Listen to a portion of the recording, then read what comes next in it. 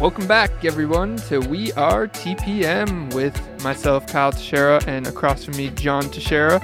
This week, we are going to be discussing, are we in a buyer's market, seller's market, or both?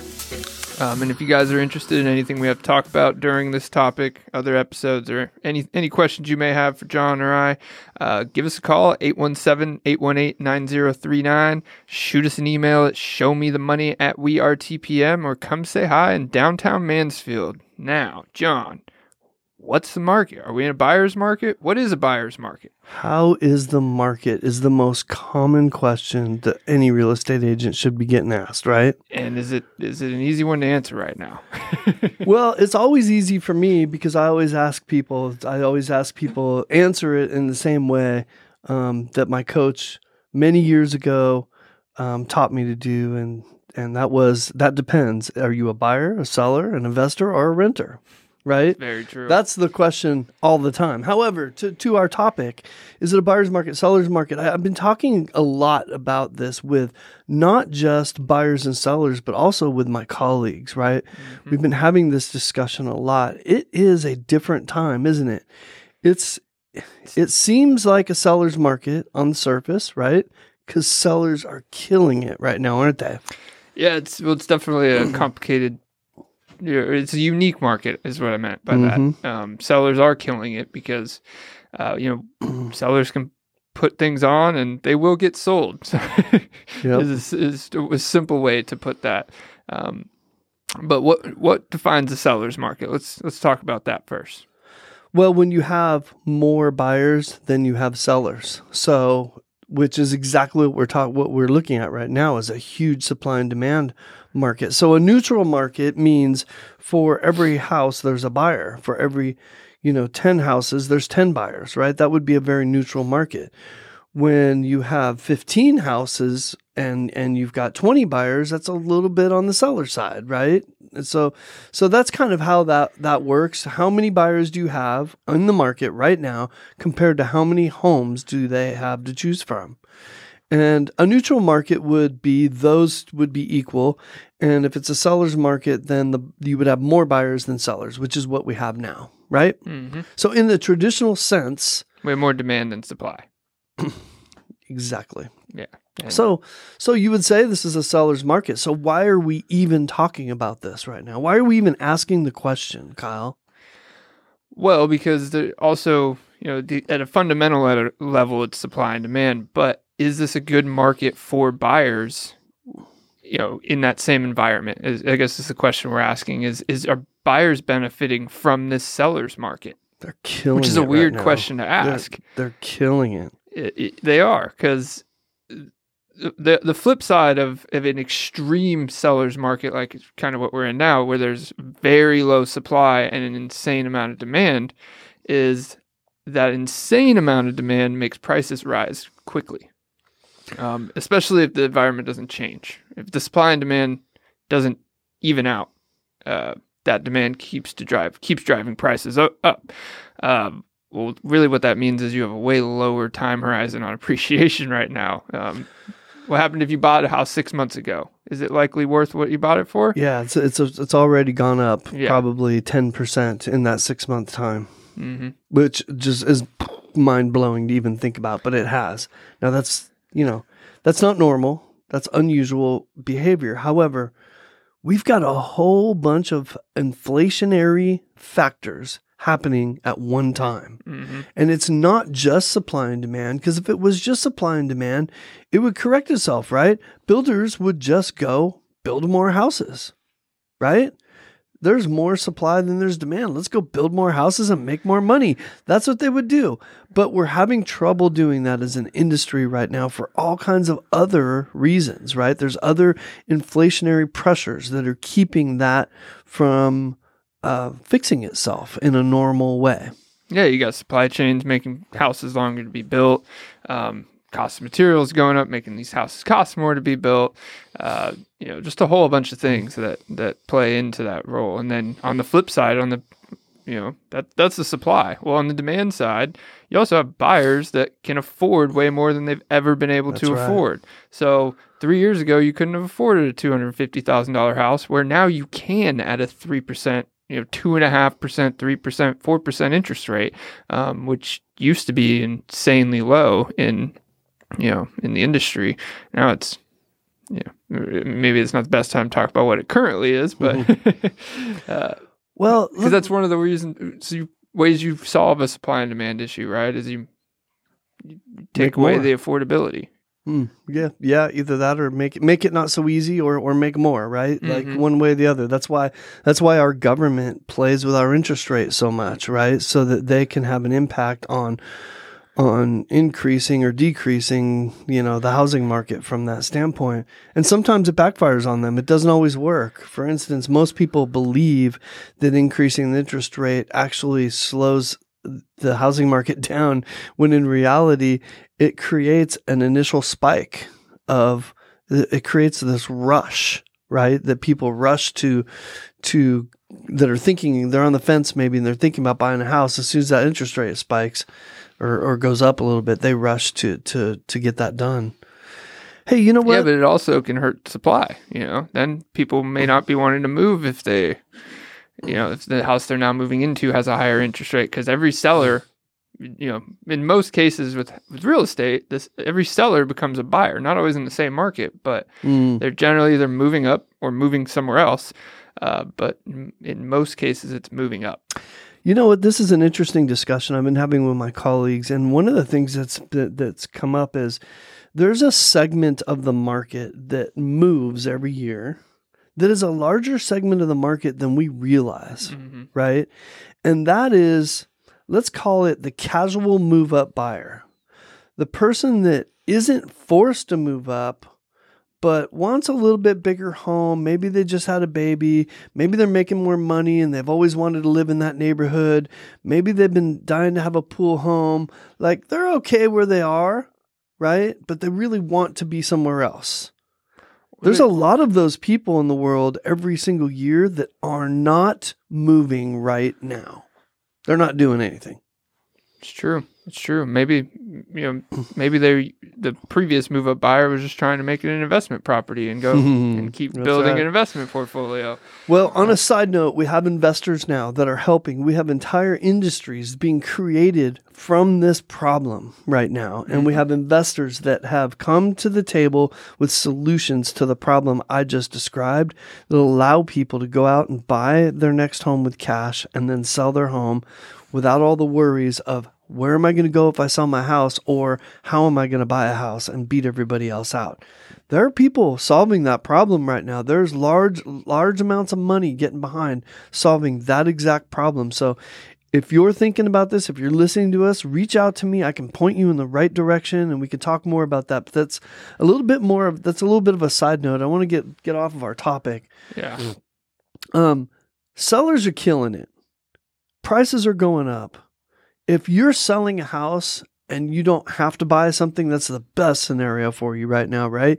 You're killing it. You're feeling like, man, it's never going to get better than this. Buyers are killing it too, Kyle, which is why we brought this up, right? Buyers are buying houses right now and looking back and going, they're looking at their Zillow's estimate or whatever, or their agent sending them something. And they're going, oh my gosh. What? I've gained $30,000 in a year. I've gained $40,000 in one.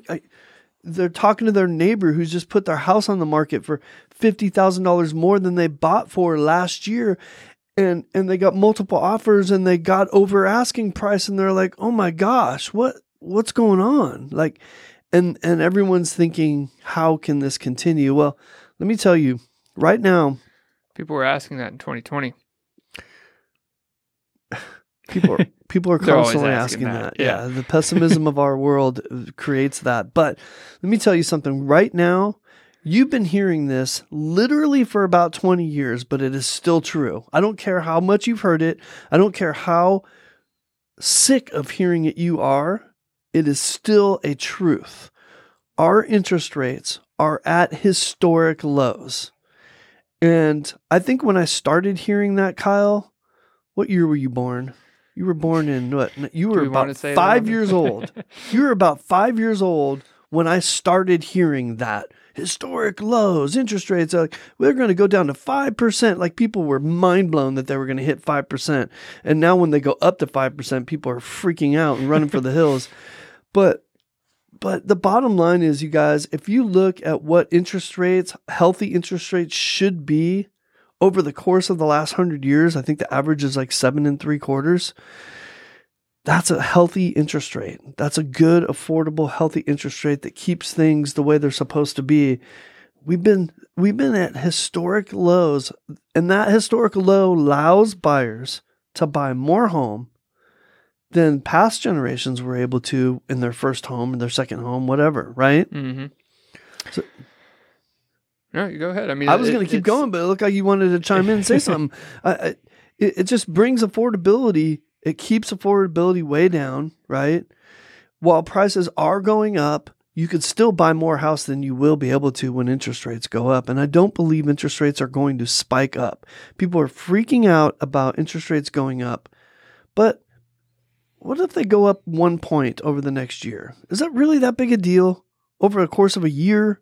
I mean, 1 point, like, everyone's freaking out because they're getting mortgages in the 4s. Yeah, because they have to do something at some point, right? Because then you get the inverse problem. Like, what if this keeps going? Well, if it goes up quick enough, and, you know, that now these people who all bought don't want to sell because they don't want to sell in high interest rates, now you got another supply problem and less buyers. So, you know, it has to be balanced somewhere. You know who this is really good for?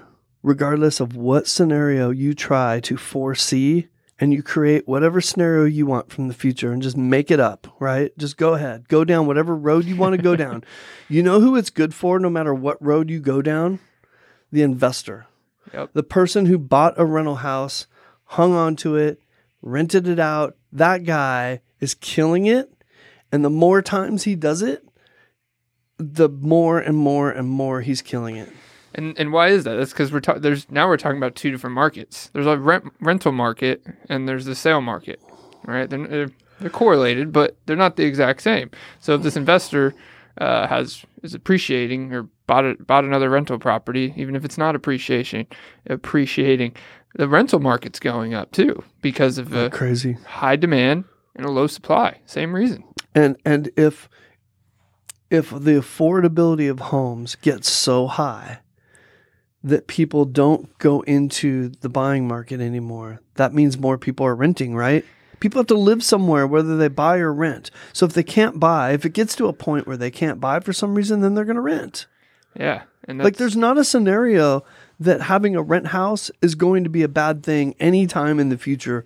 There's just not, I can't fathom a single scenario. Because what you're saying is say the sales market balances out, now it's going to be followed by the rental market. Like, the rental market will not slow down its demand and supply problem until the sale market does, because all those buyers that can't buy anything or are having trouble buying something become renters. That's right. And then they go back to being buyers later on. You were right. You're exactly right. So how long is this going to go on for? I can tell you that I've listened to people that know what they're talking about, that are very analytical, that are talking to the right people, that are diving into the real estate statistics that matter, that are going to be able to foretell what's happening. And it is almost a foregone conclusion, as much as you can conclude anything about the future, that we are looking at nationwide at a 4-year run of basically what we're seeing right now. Mm-hmm.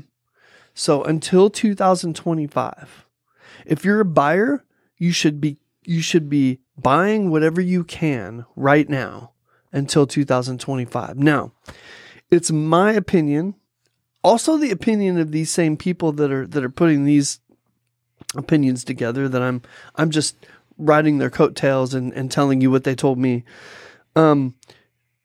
It's also their opinion that the Dallas-Fort Worth area will most likely surpass that and might surpass it by a lot, because we are just primed for so many reasons. Yeah, I mean, rapid economic growth, but also flood of location. Yeah, location, flood of businesses, flood of people, flood of relocation. So yeah, it's just we have a political climate, a financial, an economic climate, and just a location that all those things together make us the ideal place in the United States to be a homeowner, an investor, or raise a family. And those aren't our opinions. That's just what's happening, right? I mean, it's also our opinions, but it's a fact that is what's happening. And those are the factors attributing to the unique market here in DFW. But a lot of what we talked about it applies everywhere right now. It does. Yeah, absolutely does. Same problem. It's a lot of moving around and a lot of inflationary factors. I talk to agents from all over the world, and I have not talked to anybody that hasn't told me the same story that we're dealing with. Mm-hmm. Everywhere, every country, every state, every city, small cities, large cities, doesn't matter. I comped a home today about an hour outside of McKinney. If you're familiar with Dallas-Fort Worth, you'll know that that's the sticks, basically. And they're killing it out there. They can't sell them fast enough. I mean, I expected to see something a little bit slower. Nope. I run comps and I see things flying off the market out there. So, anyways, Kyle, let's wrap this up. This is a really good conversation. I love talking about this with people because I think it gives people a different perspective when they think, "Oh man, I don't want to be a buyer right now. It's a seller's market." No, it's not a seller's market. It's a buyer's market also. Now, I'll admit this. It's harder for the buyers to buy, right? Mm-hmm. They need to persevere. They need to do things differently. They need a great professional helping them, right? I hate to keep saying that, but I mean, gosh, it's so hard to do anything nowadays. And without somebody helping you, it's just 10 times harder. But you kind of need some luck too sometimes, right? But if you can do it and you persevere and you want it bad enough, you will get it done. And when you do, you will win. And do it again. That's correct. And win again. And so, I mean, I guess your final answer is both. Both. This is what it sounds like. And that's why I said it's unique market. It's a unique answer. Previous to this market that we're seeing now, I wouldn't have asked the question, are we in buyer's market, seller's market, or both? Because we kind of just defined it on a ratio of supply and demand. Well, there's different factors here where it makes this unique. So I'd also go with both. Yep. Definitely good discussion, Kyle. We slid off of we're in the middle of a little series right now. We slid off of our series a little bit because we felt like we really needed to talk about this. Like, too many people are talking badly about this market, or maybe not talking badly about it, but only talking positively about it from a seller perspective. And they're not recognizing that, man, you've got an opportunity here as a buyer to get in the game, and if you're already in the game, to get in stronger. And as an investor, I mean, we are TPM, right? So these investors buying rentals, it's still a good time to buy rentals. And the weird aspect of that correlation that we haven't mentioned is that a lot of investors are selling their rental properties in this market to add to the supply, because there's such a supply problem. So they're selling rental properties to buyers. What do you think that does to the rental market? It reduces even further the supply of rentals out there. So, and for that fact, if you buy one to not be a seller, then rent rates will still be in your favor and appreciate in the way you'd hope for that investment. People are killing it out there, Kyle, whether they're buyers or sellers right now. Get in the game. Get into the market as quickly as you can. Double down on it. What's the stock market doing lately, Kyle, in general? You follow stock market. I don't only follow it from it's bouncing around right now. It's bouncing around, exactly. Yeah, so. Is the housing market bouncing around? Nope. Nice and steady as she goes, right? A little bit faster, a little bit higher than normal than we think it over the course of time. It's not normally going to be like this, but still steady as she goes with a steady rise. Mm-hmm. Not. Yeah, I mean, the stock market went on a crazy run and peaked. So That's not what's happening here with the housing market. You know, they're not exactly correlated like a lot of people think they are. Markets are separate. Well, let's finish with this since we started talking about the seller's market, because I know you're going to know the answer to this. Okay? So don't disappoint me, Kyle. I'm putting you on the spot right here. All right. What's the number one way, if you're an investor, what's the number one way to hedge against inflation? Real estate. There you go. You didn't disappoint. I love it. Thank you so much. Real estate, because it helps real estate. I mean, a lot of your real estate appreciation comes from inflation. You know, that's why it's used to hedge against it. But that's why I give you a simple answer. If my real estate only rose in value 3% this year, you'd be losing money. Isn't it still more than a savings account? Oh, yeah. No, it's definitely more than a savings account. Inflation's at 7.5, so, you know. But the housing market went up. Now we're getting into an economic discussion that I don't think we should get into. All right, let's keep this simple because Kyle and I... we are not financial advisors. This is not financial advice. Keep it going. You're right about all those things. We're none of those things. We're not CPAs. We're not attorneys. We don't know what the heck we're talking about. Take everything we say with a grain of salt, and past performance is not indicative of future results. Something like that. I think we nailed the financial advisor. I think you nailed it. I think you got it. All right, y'all. I hope somehow that this has been helpful. Is it a buyer's market? Is it a seller's market? It's both, isn't it, Kyle? It is. And plant your seed in either market. Plant your seed. Plant that damn tree. Get it going. Do it again and do it again. Get no matter what market you're in, you're not in it unless the seed's been planted. That's right. All right. You want to close us out? Yep. We are TPM. You got any questions? You want to talk to us? You want to, figure out what market it is tomorrow? It's going to be both. Give us a call at 817-818-9039. Shoot us an email at showmethemoney@wearetpm. Kyle Teixeira is out. I'm out. We are TPM.